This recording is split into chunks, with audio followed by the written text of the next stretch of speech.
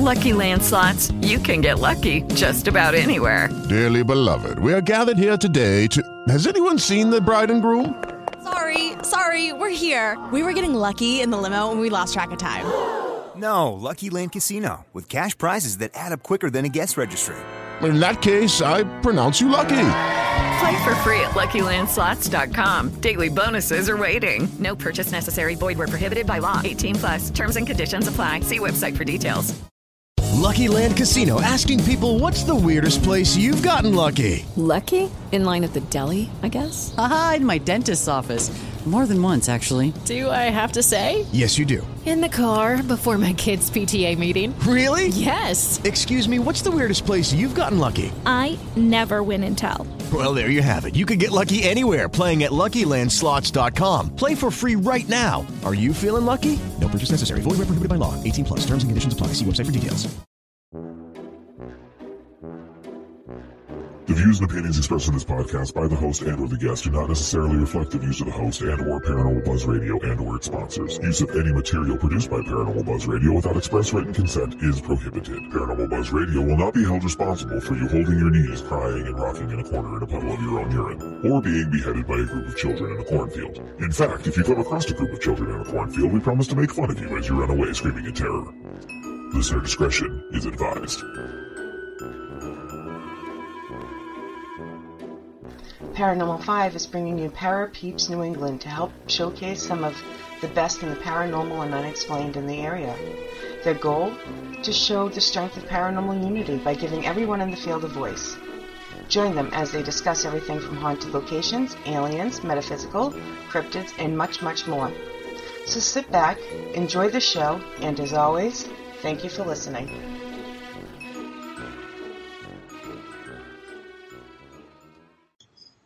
Good evening, everybody, and welcome back to episode 2, season 2 of Parapeeps New England. My name is Rich. I'm Missy. And we are of Paranormal 5, a Maine-based paranormal family.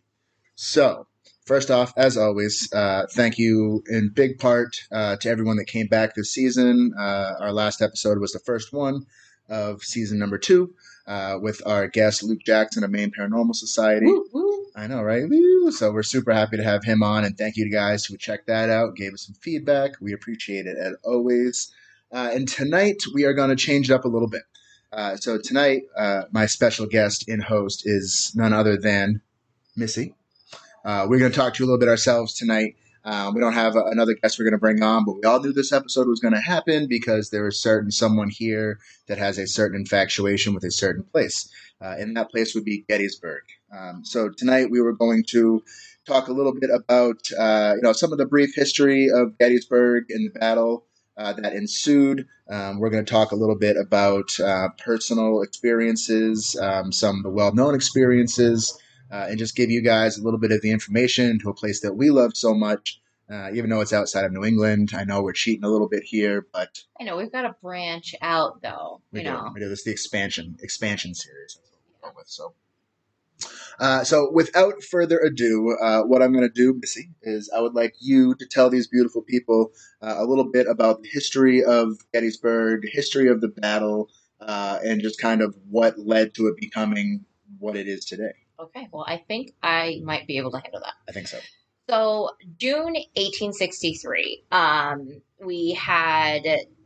the Union had just been beaten terribly in Chancellorsville, which was at the end of May, Virginia. And so the Union and the Confederates started to head north. The Confederates' intention was for a northern advancement, one for supplies. They were running very low on supplies. There was a lot of other battles and scrimmages from below Virginia, which I feel like doesn't get as much attention as it should. Right. So the Unions had pretty much cut off a lot of their lines of supplies. So they were heading north for, obviously, supplies, but also to kind of gain some more, they thought that they had this war in, like, the end in sight, and it was in their hands. I mean, this is after a number of victories in the South over the Union, pushing the Union back as well. So. Yeah. Yeah, so definitely. So we had that. And so the Union obviously knew that this was going to be happening. So they kind of kept close to Baltimore, Washington, D.C., as they were making their way back north. And the Confederate kind of broke up into three kind of big groups. So they had groups heading towards Harrisburg, Pennsylvania, which is the capital of Pennsylvania. They had groups, another set of groups heading closer a little bit to Carlisle. I think I'm pronouncing that wrong, and I'm sorry if I'm butchering it. And then they had some like closer to like York, Pennsylvania. So they kind of had their troops scattered throughout everywhere. Same thing with the Union. Like, it's not like they were all marching together one as one, but so we all kind of knew that they were going to cross paths in some way, shape, or form. Yeah. June 28th, the Union had just gotten notice that General George Meade was going to be taking commanding of the Union Army. There had been a lot of changeover. There had been a lot of change of a lot of politics involved. Yes, a lot of politics involved, which is a whole other different story. And try not to kind of go through so many so many rabbit holes. Sure. But another thing that's to kind of put in consideration is that, the Union just had this big shakeup with getting a new general in charge of their army, but the Confederate had also just lost their right-hand man, Robert E. Lee's right-hand man, which was Thomas Stonewall Jackson.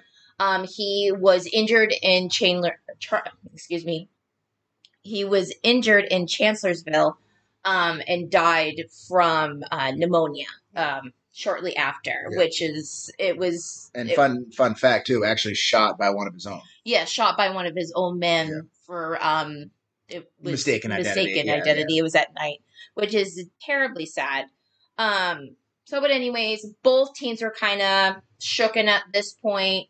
A lot of things were kind of in the, it could have been anyone's game at Gettysburg. It honestly could have been, because of there being so many changes and lack of food, malnourishment, and a lot of these troops were also extremely sick. Robert E. Lee, and just a random fun fact, he was fighting dysentery during the entire Battle of Gettysburg.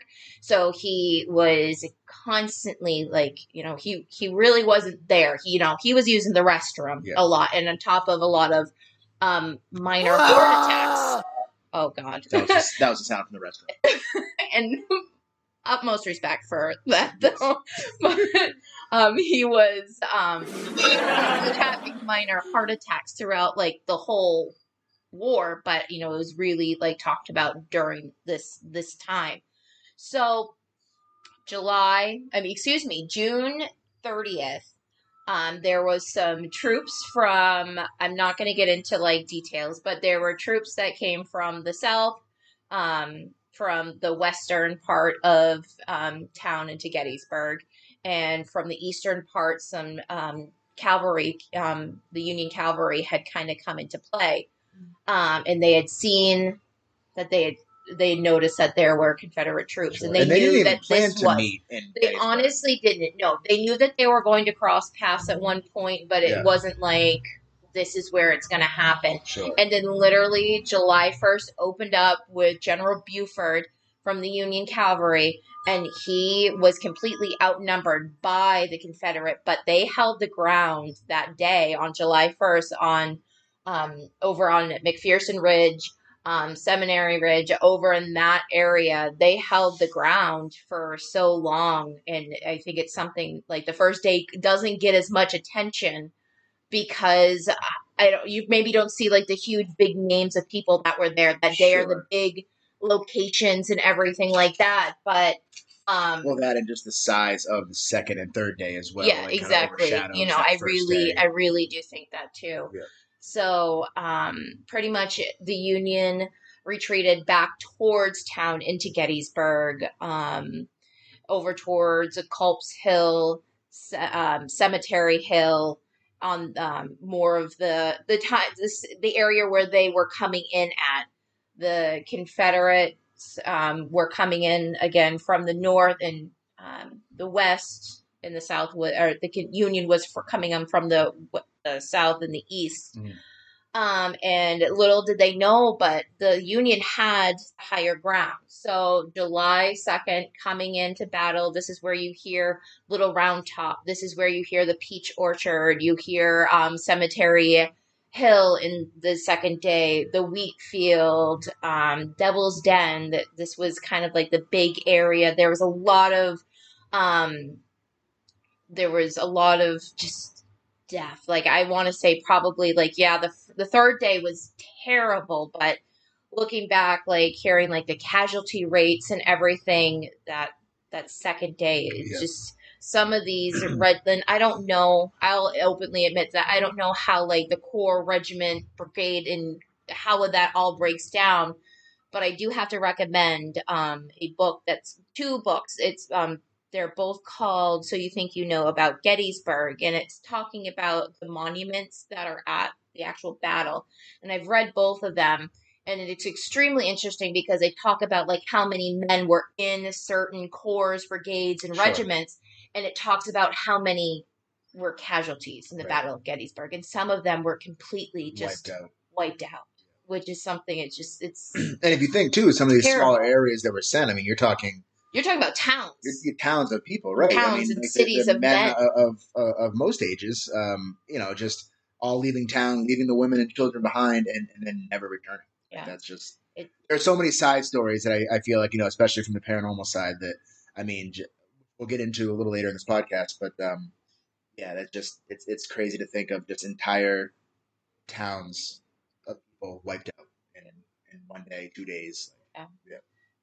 And then so with July 3rd, the last and final day of the battle, you hear a lot about Culp's Hill again. Culp's Hill was kind of like a part of like all 3 of the days of the battle, which is kind of like an not really spoken about too much location of the battlefield. You also have East Cavalry, which is another kind of like little secret spot in Gettysburg. And then you also hear of course, Pickett's Charge, which was pretty much when all the 2nd and the 1st Corps of Virginia just walked across. It was over a mile walk. Yeah. To a little over a mile open fields, and they were with the Union on the high ground on the other side. Yeah, and they were it was slaughtered. Yes. Slaughter. So by day 4, which there's also like not talked about, but there were scrimmages still going on within the pullback, exactly, and the retreating of the South, leaving Gettysburg on July 4th. But at the end of the day, there was 51 casualties, 51,000 casualties of dead, wounding, and missing. For both sides, which is it's heartbreaking. I think Mark Nesbitt, which I will probably refer to Mark Nesbitt a few times in this podcast, talks about it. It was, I think in Yankee Stadium, you can fit 52,000. Oh, yeah. I remember. So it's just kind of like what you think about, like what you see like at a baseball field or a big like arena, like that's what was... that was the casualties. Like, to kind of put it into perspective that way, too. So, yeah, that's just, like I said, like a very quick, chopped history. I will spare you guys a little bit. Sure, yeah, because, again, there are so many different... I think what's cool, the more you dive into, set aside the paranormal side, I think that, the more you look into this battle and the more individual battles that were taking place and the storylines... it's insane. I mean, I know a lot of people here may have, and I know we've seen it a million times, but like the movie Gettysburg, I mean, that covers a couple of, major storylines, but then you get into some of these other films and documentaries, and it's just, there were so many individual plots going on as well, like, of heroic plots, of tragedy, of just all kinds of things. And it paints such a broader picture than, of what some perceive this battle to have been about, when you look at all the smaller battles that were taking place and smaller triumphs and tragedies that took place within the battle. So it's again, you could go on for days and days, but definitely find whatever knowledge you can. Anyone who's listening to check out more if you haven't, because there's a lot to be learned. Obviously, not only about just our nation's history, but just about individualism and just triumph and tragedy, and there's a lot. Yeah, there's a lot of very interesting stories that I know that there's probably stories like that from all different types of battle, even going back to the Revolutionary War and stuff like that about, hearing certain soldiers' stories and stuff like that. And it's just, it's they were people. I think sometimes just because history, over time, we forget names and, we just think events, exactly. We don't remember the people, and hearing certain stories about individual people, maybe that they're people from your state or, I don't even know. It's just really mind blowing. And it's kind of just, a good remembering. So based off that knowledge, it sounds like you kind of like this place. You kind of like Gettysburg just a little bit. So that's not something that just developed overnight. So why don't you talk a little bit, and I can share maybe some of my input afterwards, because obviously, you far before I ever even knew about, but just had an interest in it. You've been very interested in Gettysburg for a long time for a lot of different reasons. So why don't you just kind of tell us a little bit about what got you interested in Gettysburg, how it started, and where it led to, where you're at today and how you feel about it. Well, so I guess going way back to Unsolved Mystery Days and watching Mark Nesbitt talk about on one of the episodes about, oh my God, you're going to have so much fun playing with these buttons. So watching Unsolved Mysteries and seeing Mark Nesbitt talk about the ghosts of Gettysburg and all of his stories that he has gotten and collected from people that have had experiences. And he wrote 8 books. I think I might even be wrong with that, called Ghosts of Gettysburg. He's written many other books. Yeah.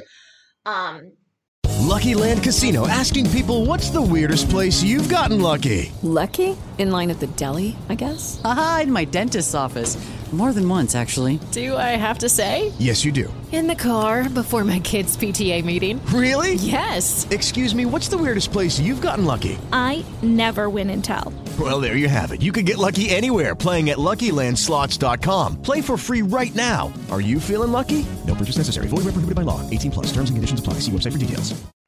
So that kind of really just was just oh my God, that's so cool. And it being so close to family, we, when I was 7 years old, I think 6, 7, 8, somewhere in that time frame, we actually took a day trip when we were visiting my grandfather, and we did the battlefield tour. We kind of played tourist, and I was just blown away. And just what do you think so if you can think back to the first time you went down there, obviously you went down with an interest in the paranormal, but when you first get on the field and you first what's the first thing that hits you? I think it just sadness, almost just my heart just sunk, and I don't know if it was. Do you think that was from pre-learned knowledge, or just the because again, you're talking 7, 8 years old? Yeah, I think 7, 8 years old. Right. Yeah. So maybe not even be able to understand why, but I wonder if that's more just, again, was that more of what you had learned about it, or just the overall energy, the atmosphere of what that place put off? I think it was more, because obviously I knew that there was a battle that had happened there, but to the extreme of it, come on, a 7, 8 year old, I don't even expect our kids to understand, exactly. When we go, to understand how major this actually was. Yeah. And so I don't know. I honestly think I knew, but I almost just wondered, I almost just think environmentally, it just hits you. Sure. It just hits you, and it's just a strange feeling. And after going for over 25 years, I still get hit with that same feeling. And I'm just this just, I don't know how to describe it, but so. And again, not to derail it, but I think what's so cool about it is, and I'm sure a lot of people can relate to having that place, that home away from home, that if you're going into a meditation, where do you put yourself? If you just where you want to escape to when life is crazy. But this offers that in so many different ways. I mean, you could know nothing about the battle or the paranormal side of it, and just be blown away by the sheer beauty of the landscape. Yes. There's that. There's obviously, if you're a history buff and you want to dive into the Civil War, I mean, everything you need to know about that particular part of the battle. Just the artwork in the monuments. The artwork, too. the monuments. I mean, I don't want to butcher the statistic, but I believe it's like the most monuments within such a mile radius in the world. Yes, I think it's in the Guinness Book World Records, right? Of how many monuments per acreage or whatever it might be. But so there's that, and then of course for any of us paranormal seekers, I mean, you've got everything. So yeah, I mean, there's a lot of different ways that it kind of that can draw you. But, which again, we'll get to more of that a little bit later in the convo. But yeah. So you're 7, you're 8 years old, you get down there for your first time, and then just kind of take us through. Yeah, after that. I bought Mark Nesbitt's a tape of him telling all of these stories. For the kids that are listening, a tape was something that you could actually. It was before CDs, it was before digital, Yeah. And then there's probably people and be like, "You guys think tapes are old? We got record players, we got 8 tracks, like whatever. We get those too." But so I got a tape of him telling some of the stories that he had written, that he had been collecting from people and their experiences, like I had said. And I said, I just was just drawn to it. So I needed to know more. Like, I just kind of, bought books, and we continued to go, like, day trips turned into a few days staying in location, like down there, being able to be there for more than just the day, a few days. Sure. And then, once I got a little bit older, my parents actually got connected with a paranormal investigator down there. So we went out, I think I was like 13, 14 years old, and we're out investigating the field. And like the rules, the national park rules back then are completely different than what they are now. Sure. They're a lot more stricter, which I understand because they're trying to preserve and protect these monuments. And the land. Right. So I completely understand that I feel like we should throw that out there a little bit, that to anybody who might be going down there, you're actually not allowed. I guess it's kind of a gray area, but investigating on the battlefield is kind of frowned upon. Yes. And we've heard stories that a cause might be because you're not allowed to do any type of relicking at all in the battlefield. For anyone who doesn't, going out metal detecting or taking the ground. So when you're walking around with these different tools, these different, it might come off as potentially looking to do some relicking. I don't know that it's also, they some also people just look at don't it put up with any bull crap. They don't put up with bull crap. The National Park Forestry member, they're not really supposed to get into that side of it. They're supposed to keep it on a historical basis. You may be lucky and find a park ranger that will talk to you about paranormal experiences, but it is very, very few and far in between that somebody would be willing and able to talk to you. Now, that doesn't mean that there's not groups. You can do it the legal way, of course, but as far as just getting out there with your cameras and your K2s, you just want to make sure you're not doing anything you shouldn't be. Yeah, definitely. Because actually we had friends that got in trouble with the K2, and stuff like that. So when I've heard that story happen many times before. Yeah. So it's just best just to kind of play it safe and, just park hours, and just, we just do a voice recorder and pretty much when we're out there within the park hours. So, but anyways, so back 13, 14 years old, investigating on the battlefield, staying at Sachs Bridge super late, which you were able to do back then. And just doing that, and just it continued to grow, and just visiting as often as I was able to as a child, a teenager. And then now as a mother, bringing our kids and actually being able to bring you. So I brought you, Richie, and our daughter, our oldest, when she was 6 months old. Yeah. And she's been going there ever since. And I think all of our kids have gone when they were babies because it was a yearly trip. You know? It really is. And that kind of ties into where I pick up as far as, I unfortunately, as a youth, younger, I didn't, I never did any kind of traveling, and certainly, Gettysburg wasn't on, my thought list of things to explore. So, in meeting you and meeting Missy, and having gone down there again, we had gone down with a trip with Dylan, when she was just a little baby, and I just. So up until that point, like my home away from home was always up in the White Mountains. Like that's where I always went as a kid. We went out, we stayed, we camped, we hit the falls. We tubed the river. So that was always that place that was so close to my heart. And so I had gotten a chance to kind of bring Missy up there, and we had gone and checked that out. And it was kind of like on her to be like, well, hey, let's go. Here's what I'm in love with, and it's clearly taken over just for both of us. Because again, my first experience of going down there is just you're overwhelmed. Because what's really cool about it is that they do a great job, a perfect job, in fact, of trying to replicate what the fields would have been during the battle. So as far as like, controlling the overgrowth and just keeping it as historically visual as possible. So it's just, you're blown away by the visual of it. I think, one of our first stops was up on top of Little Round Top and, just looking down over the field. And then, so there's the scenic view. And as someone myself who I enjoy taking photos, like there's that side of it, just the visual beauty of the place, and then you sit back and you kind of close your eyes and you start to envision what it would have looked like crawling in soldiers and what the battle is, and then you try to imagine what it would have sounded like. I mean, just the muskets, the cannons, the screaming, the orders, the everything going off at once. And so that's just so overwhelming. And then you see all these monuments, which capture moments. And again, what's really cool is they try to tie the monuments as close as they can based off of the knowledge they have of where the events took place. So certain individuals, certain brigades, certain corps, like they try to keep everything as historically correct as possible.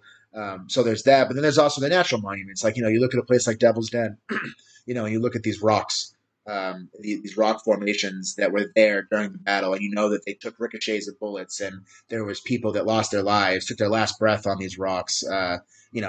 Grown men that were probably reverted to childhood in their last moments of just wanting to be whatever, and it's just all that energy captured there is just it's breathtaking, and that's just from that first visual appearance, and it just kind of hits you all at once, and you have to like process it. Like, you can't just, for anyone going down, I wouldn't recommend just going for like a day, because I don't think you can process what happened in that day.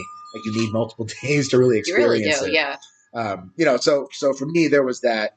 Obviously, as well as the paranormal side. The first couple trips down there, for me, it was really just spending time in the different places in the battlefields. Here more recently, we've got to explore some of the other areas, other storylines, which we'll talk about a little later. And so it's very capturing, and it's clearly become, my number 1/1A as far as getaway places, because it has everything you're looking for on so many different levels in one spot. It's amazing. It Perfect. So thank you. Of course.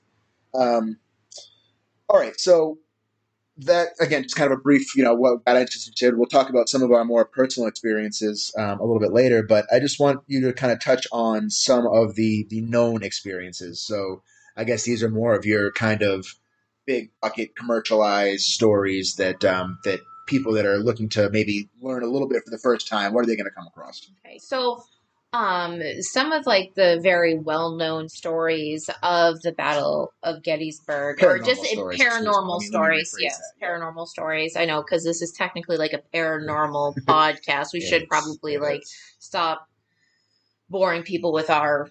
Well, but I mean, come on, but there's not a single person listening that won't fully acknowledge the connection between history and the paranormal. So you can't have one without the other.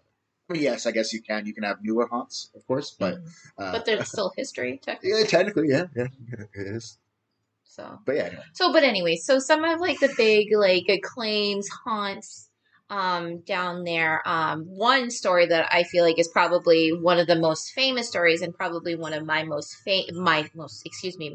favorite, would probably have to be at Gettysburg College, which is kind of like a poo-poo. You can't go in there. Obviously, you got to be a student and all this other stuff.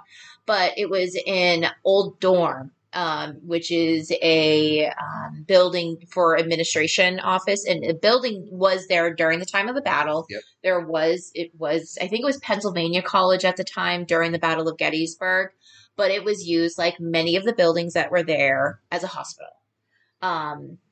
So as time goes by, like I said, now it's an admissions office for the Gettysburg College. So one night, some administration workers, 2 women were working later at night, went to leave, hit the button for the elevator to go down to the first floor to leave. So they hit the button, the elevator keeps going all the way. It doesn't stop at the first floor, and it goes all the way down to the basement. They're both kind of just like, what the heck, try to hit the button, just like, oh, it must be acting up again.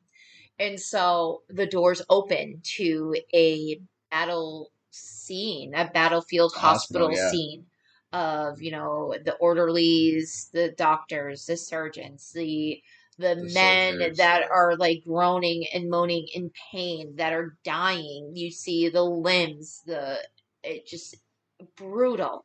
And so the women are just like panicking, like, oh my God, like what is going on? They're frantically hitting the buttons, nothing's working. It's literally like time has like stopped. Right. And just to reiterate, these aren't like, you know, as the story goes, these aren't just two, you know, not to sound negative, these aren't two, you know, college kids, you know, leaving a dorm party. These are administrative workers. Like these are, you know, they're not just looking for. Yeah. But it gets better. It gets better. So anyway, so this happens. Apparently one of the surgeons looked up from doing the surgery and kind of beckoned them to come in and to help. And as this was happening, the elevator's doors closed, went up to the first floor, they left. They were able to leave and they went and got college campus. College campus security, came with them back to the place, down to the basement, and everything was normal. So it wasn't like anybody was trying to play a trick or anything. Like, how would have this been able to happen? And so this happened, like, I want to say probably sometime in like the mid 80s, just based on Mark Nesbitt's book and when it came out and when he had written his first book, because it's in this first book.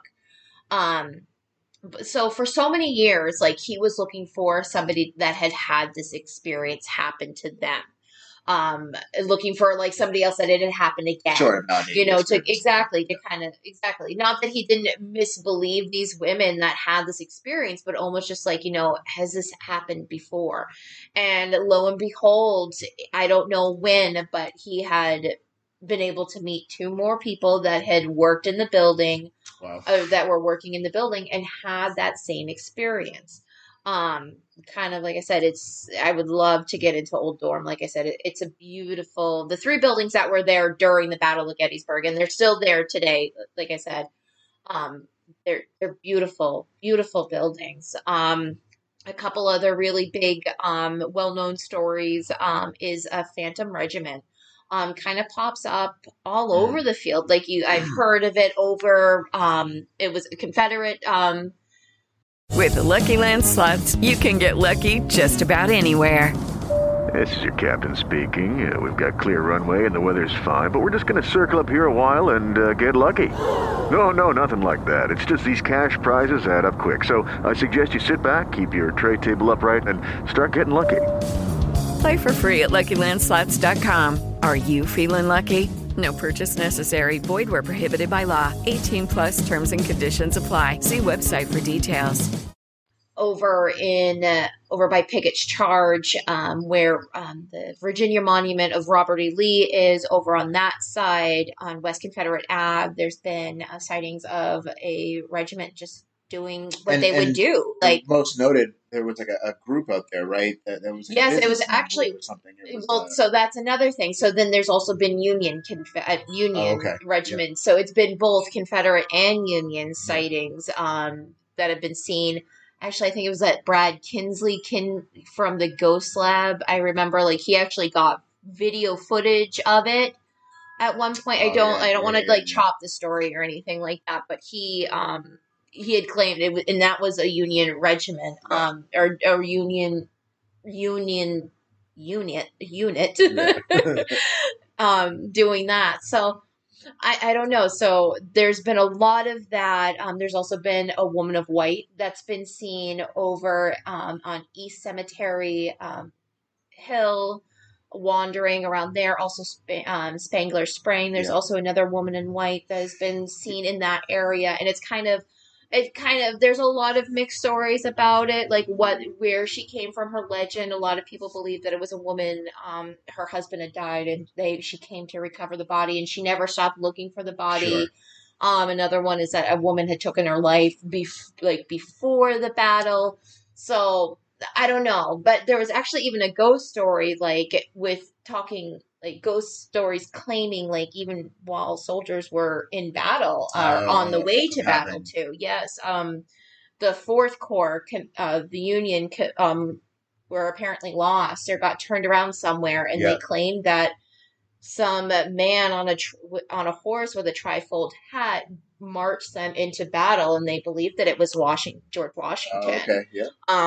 Well, which it makes. I mean, again, if if some of your thoughts in the paranormal are that in order to have an experience, you need to something needs to draw energy. I mean, look at the amount of energy being put during that time. So, I mean, if you've got the potential of already having some activity, and then you just supercharge it.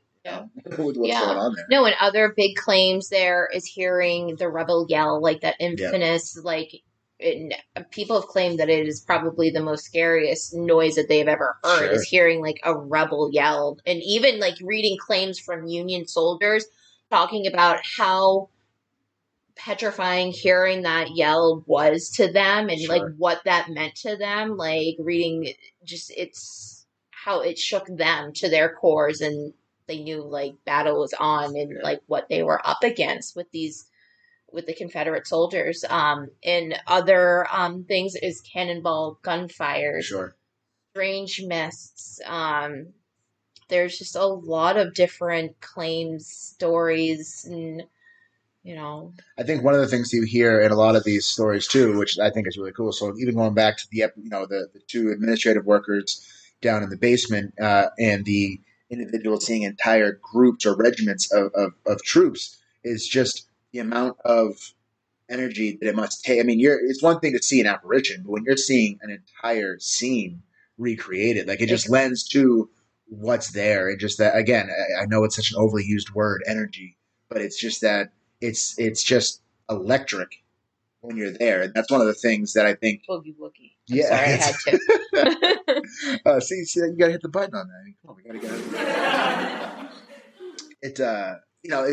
It's such a static charge when you're there at all times. And that's why I think, like, even if you're not into the paranormal, like, you can't help but go down there and feel, the hair on your arms stand up and goosebumps. And it's such a charged, an emotional charge. Like, we've been there at different times, and you talked about, your first time being there, feeling that overwhelming sadness. We've also gone down there and talked about feeling an overwhelming amount of peace and tranquility, and just having complete, just let it all go. And there's those moments there, and there. So it's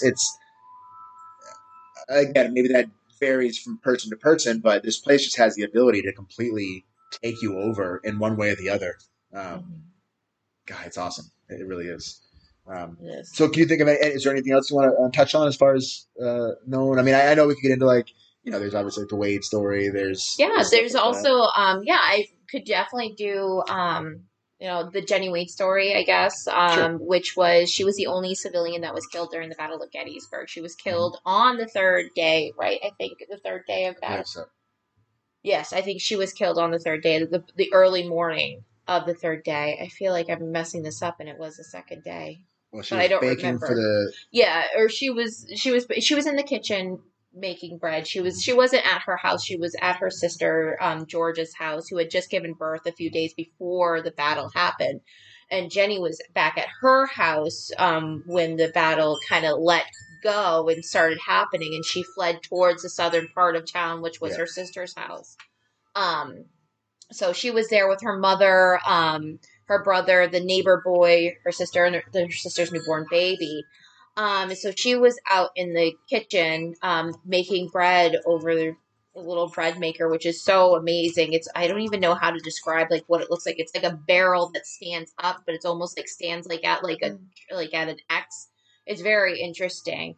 And as she was kneeling over, she had put the kitchen door behind her, or the door to the bedroom door behind her. You had the front door, and then you had, she was, she was in the kitchen, and then the door that went out into the bedroom, that door was open. Because she thought that it was going to protect her, because there were stray bullets going and everything like that throughout the day or that morning. And she was pierced right in the back, and she was bent over, and it killed her instantly. And it's crazy too, just real quick to add in. So if you go, if you hop on over to our Facebook page, I believe I've put up a photo, because we've been to the Jenny Wade house, which is named after her, even though it wasn't her house. And you can the bullet holes, obviously, the house is still original, so you've got the bullet holes, and you can actually. I took a picture from where Jenny Wade would have been standing, and I had the doors lined up, and you can actually see the picture goes through both bullet holes, both the outside door and then that interior door. So you're actually in that same line, so that kind of gives a little bit more of a and they actually feel. still have like the bread. Sure. The thing where she was making the bread, it was like a bucket. Like I said, it's a very interesting piece. And they still have that. They actually have the bed frame where her sister was laying with a bullet in the headboard where her sister was laying after just giving birth to a baby.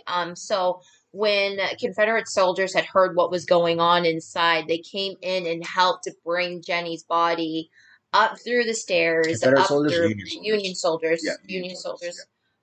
Helped carry Jenny's body and get everybody else that was inside to the outside or down around the house, which was kind of like which was also made very easy because there was a mortar shell or a cannon shell that had come through the house as well and blown out the interior wall that separated the two. Kind of, I guess you would look at it like today, like a duplex. Yeah, it was a duplex of a house, and so really interesting in the house. So they brought it downstairs to the basement. You're able to do like doing the tour of the house is kind of like the same way that they brought her body downstairs.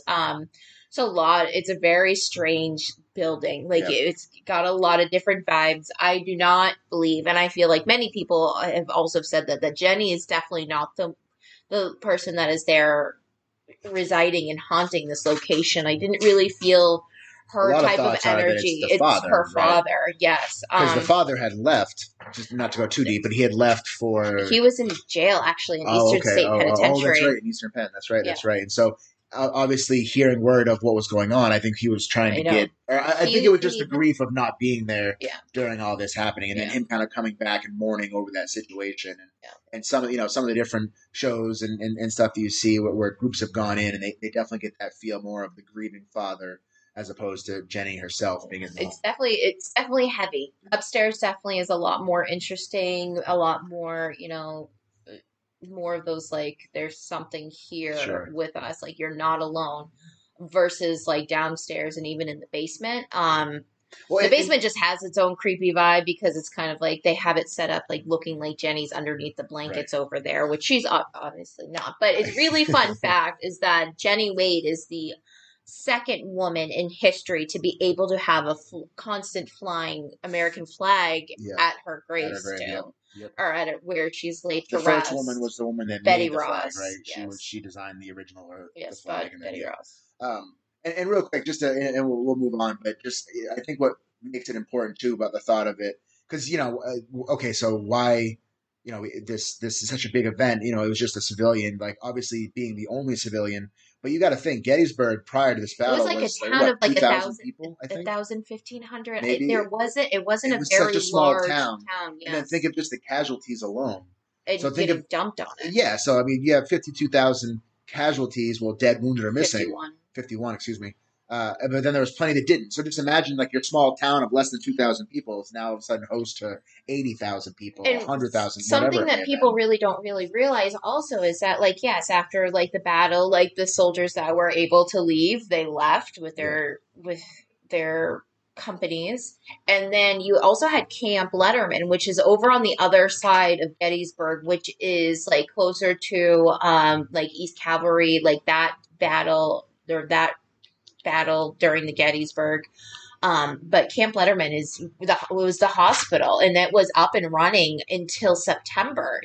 Everybody kind of had to get shipped out of there because they were getting ready to do the Gettysburg Address, which really wasn't supposed to be like a big thing with like Abraham Lincoln, which is like another side like rabbit hole that I could probably dive into, but I won't. Sure. But they had to get that up and cleaned up because they had this event that they wanted to do. The townspeople wanted to make Gettysburg a national cemetery for these soldiers because they didn't have any place to put them. And one thing that was like kind of like a big thing post the battle is that you had townspeople that were walking around with like handkerchiefs with peppermint oil because of the bodies not being buried correctly and not deep enough. Yeah.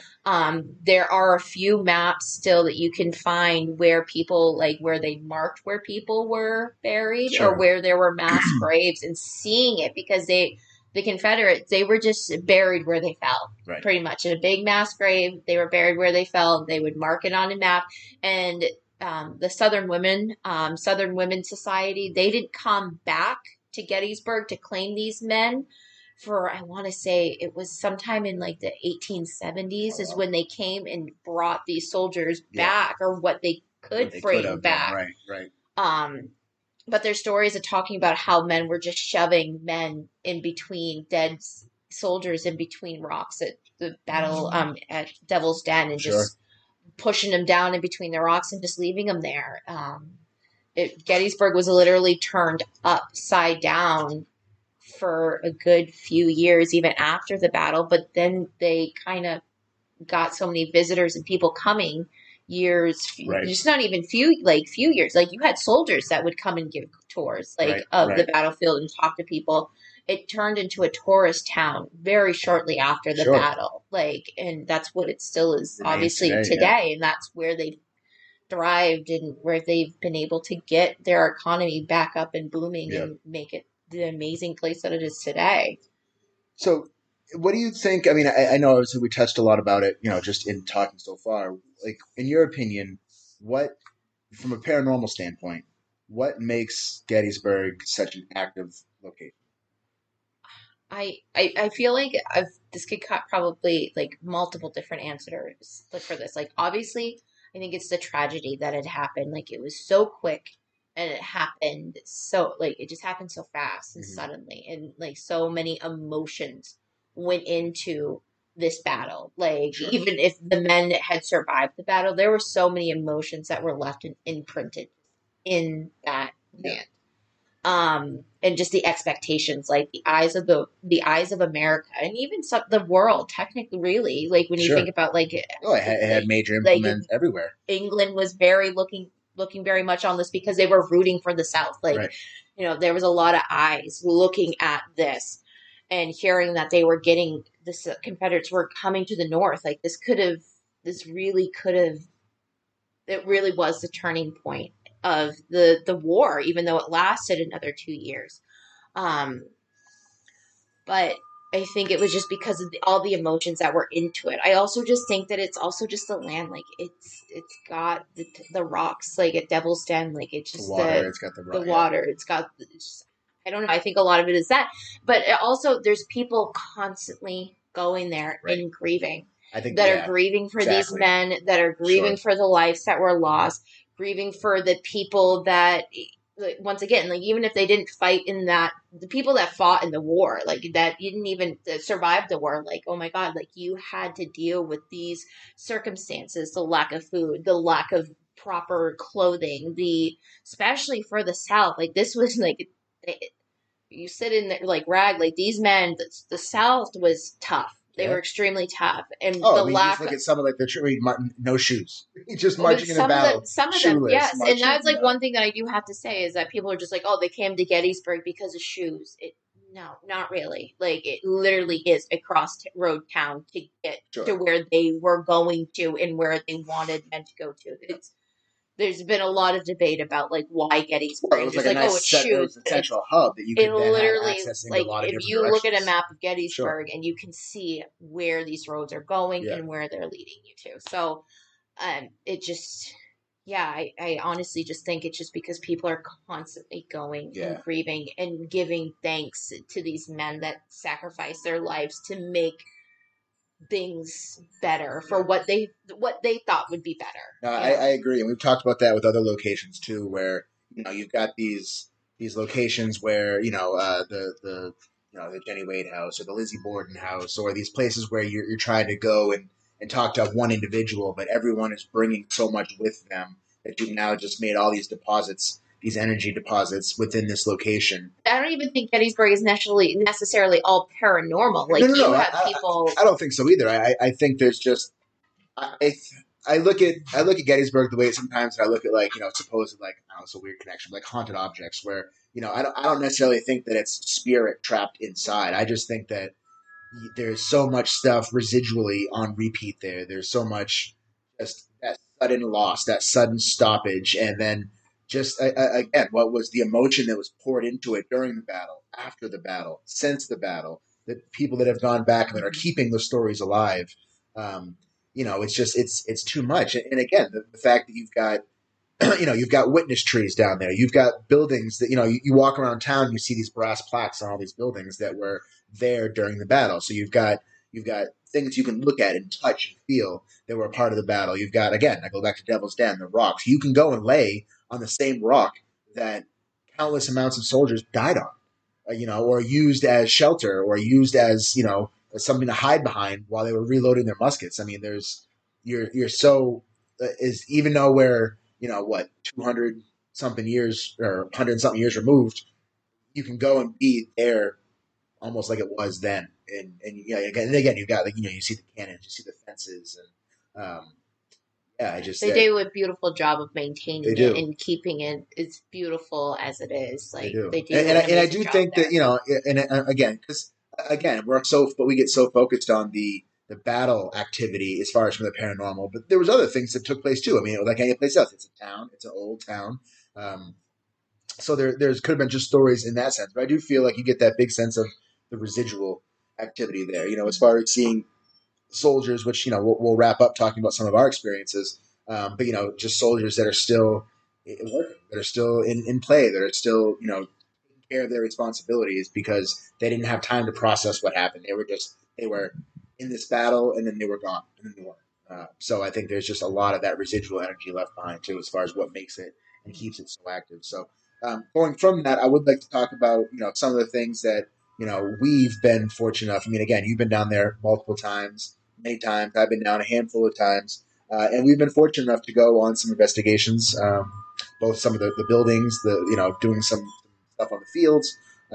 So talk about some of the experiences that we've had down there. So my first experience down in Gettysburg was when me and my mom went out. We were over in the wheat field area, and it was during the anniversary of the battle. Yep. I don't remember if it was the first, second, or third night that we were out, but we were out driving in that area, and we were there. Like I said, the park rules were different back then, and so we were driving some ungodly hour, and it was July. It's hot. It's miserable down there. It's hot as hell. Hot in the summer.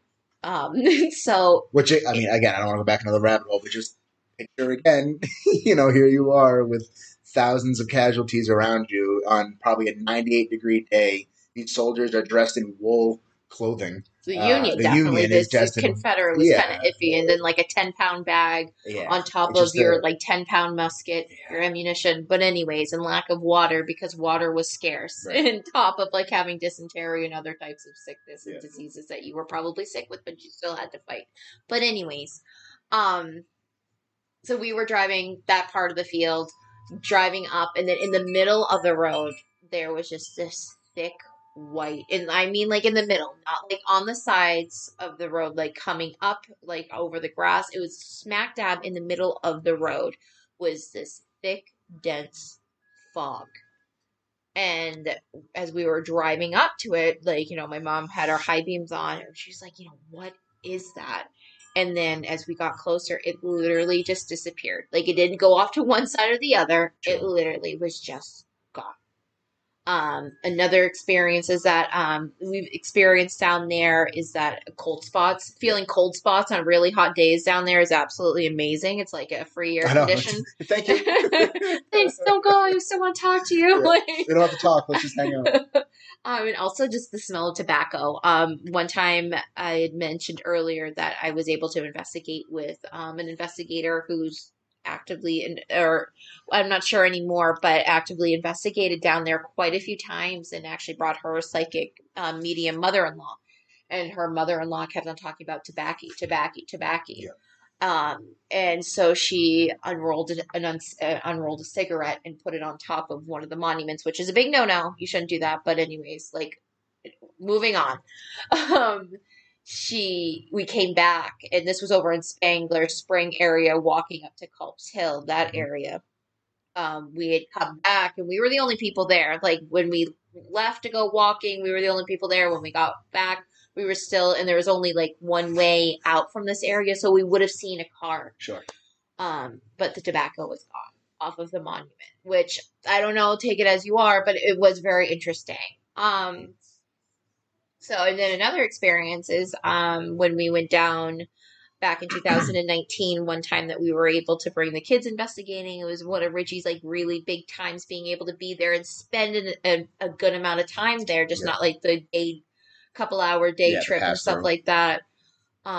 We actually saw a full body apparition while we were at Devil's Den.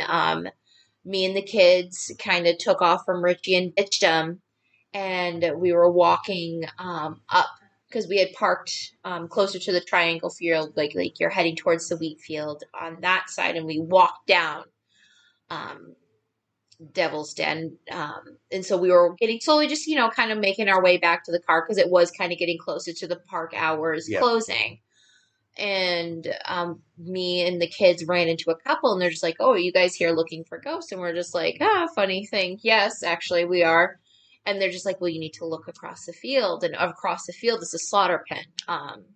Obviously given the name for what happened there. And we saw this kind of bluish, glowish, greenish light figure that would walk so far, kind of do some type of maneuver, and then it would walk back. And it did it a few times, and then it disappeared. And then so Richie finally kind of catches up with us after having his own experience of kind of getting dirt dropped on top of his head when there was nothing that dropped on top of his head and no one above him. Right. And so he was trying to explain to me what had just happened, and I just point over to the field. And he's seeing this. Up me. I know, I one-upped him. Of course, I always have to. And we're just seeing this. And I say this all the time when I tell the story. And I'm just like, it was so hard because I didn't know where to look. I didn't know if I needed to look at the kids. Because, this is their first big paranormal moment. You can't top, seeing a full body apparition. Oh, not at all. And so talking to this couple, they're just like, yeah, it's been doing this for a while. We went over there, and it wasn't there when they went over there. They couldn't explain it. Yeah. They had seen it at different angles, and they didn't know what it was. But it had been it's been doing it for a while, and it would disappear. And like I said, they went over there, and there was nothing over there. And another thing that was cool too was that they came back, and it was still doing it. So we had been there for a while. We had been down in the field there for a couple hours probably, or whatever it was, and so I had been going around taking pictures. When it was still daytime out, just to snap photos. Again, I was up on the rocks in Devil's Den, up on the upper, the higher grounds, and then looking down at the slaughter pen, like Missy had talked about. So I had gotten a bunch of photos. Well, later that night, after having the experience with, myself, Missy, the kids, and this other couple that was there telling us about it, seeing everything firsthand, we're just, high is just incredible at this point. I don't even know how to fathom it, but we get back to the hotel that night, and I'm just looking through pictures, and sure enough, we had actually captured the same thing in photos from earlier that day when it was still a little bit lighter. So it kind of validates the couple's claim, saying how they had been investigating, trying to figure out almost they were trying to debunk it, and not just necessarily going to with it's definitely a ghost, it's something over there. So I thought that was extremely interesting, and take it as it is. I'm very questionable. I don't always believe photos, but I just think it's amazing that. Well, it's a photo that was seen. Yes, I agree, but the fact that we were all able to experience it firsthand, visually, and then to back it up with the photo, I think that helped it out a lot. It was a very interesting experience. There was that, and then one other. We've had a couple other ones since, but just to kind of wrap up here, another one, probably one of my favorites, and most recent, of course, was that we were not too long ago, I think back in April this year, 2021. We were able to go down, and we had booked an investigation with the orphanage, and just a real quick story: the orphanage was there after the battle. Part of the building. Part of the building was there prior to. But the orphanage came about when they had found an Ambrotype. ambrotype, which are these little, bifold picture frames that the soldiers would carry. And there was a soldier that was found holding onto one. Amos something. I forget his last name. He was found clenching one of his children. And so, like, in memory of that, you had the orphanage, for the, of the children of Gettysburg, that had lost their parents and their fathers. And so there's a lot of claims that take place there, but there's a lot of child claims that take care because of it being an orphanage. I think it served as a school at one point too, didn't it? Didn't it serve as like a schoolhouse? I don't remember, but obviously it was an orphanage. It was an orphanage. They're probably not all in one. But we're learning there. So our idea was, we were down there as a family. What better kind of way to go and explore a child spirit rather than having children with you. And for those of you that don't know, our kids. They're into all of this as well, and they enjoy going out. They're 6, 8, and 10. They love going out. They love doing EVP sessions. They love using the K2s. So we brought them in, and it was really cool because we met with a tour guide. She was super nice. She kind of was just like, whatever you guys want to do, just I'm just here with you. Let's go and enjoy the night. And so we opened the door. It's 2 doors. You walk in, and there's a long hallway. So we walk in the door, and then once we all enter into the hallway, the door to go into the orphanage swings open. And I just remember we looked down at the kids and they kind of looked up like, oh crap, we're about to go in here. It was just like, come on in. It invited us into the building. So we went in and long story short, we had a great night. We had, we were able to, the kids, we started out traditionally kind of doing an investigation. And then as the night went on and the kids just kind of more so got to be kids again, that's when it really seemed to bring out, AKA they started fighting and bickering. Yeah. So, but it was made our kids brought pickup sticks. They brought jacks to kind of play games with the kids. I don't know necessarily when those games came out, but it was the effort that they put into is that this is what they wanted to bring to the investigation and do, and so they were playing games and. While we were playing jacks, it was my turn with the ball, and I can't play that game for crap. And so my ball rolled off. And so the ball rolls off in one direction. And so Dylan, our daughter, she asked, and she's like, oh, do you mind rolling the ball back to me? And sure as shit, what do you think happened? The ball rolled right back to her. Not like it was on path. The ball went off in one direction, behind me. And Dylan, she was next to me, but it literally just. And mind you, in the basement too, we're surrounded by church pews. So you've got all these wooden legs on the ground, plenty of things objecting the way of the path of the ball. And again, it just finds its way directly back to her, which was just mind blowing in and of itself. And we had a lot of hits with the K2s, the cat balls, the cat balls REM going ball, off, the REM pod. It's an amazing location, and the kids want to play and they love to talk, and we almost just kind of wanted to give them a play date. That's kind of how we we first didn't go in like that, but almost just never mind. We know what kids want to do. They just want to hang out. They're curious. They're probably really intimidated by us, but it was an amazing. That's probably my favorite place my newest favorite place to investigate. There is definitely there for sure. So again, we just wanted to share a little bit of, which we're going to try to do a little bit throughout this season, just some of our experience that we've had. And obviously Gettysburg's been a huge part of just everything that we've been involved in with paranormal. I tell people it's my go-to. Exactly. I probably got an experience or a story that I can share. Anytime, any place. So. Anytime, any place. You want to know, I got you back. So I think that'll wrap up for us guys tonight. Again, we thank you for hanging out with us, and we will see you again in 2 weeks with a new episode of Parapeeps New England. And as always, guys, thanks for listening and hanging out with us, and we'll talk soon. Right. Thanks, guys.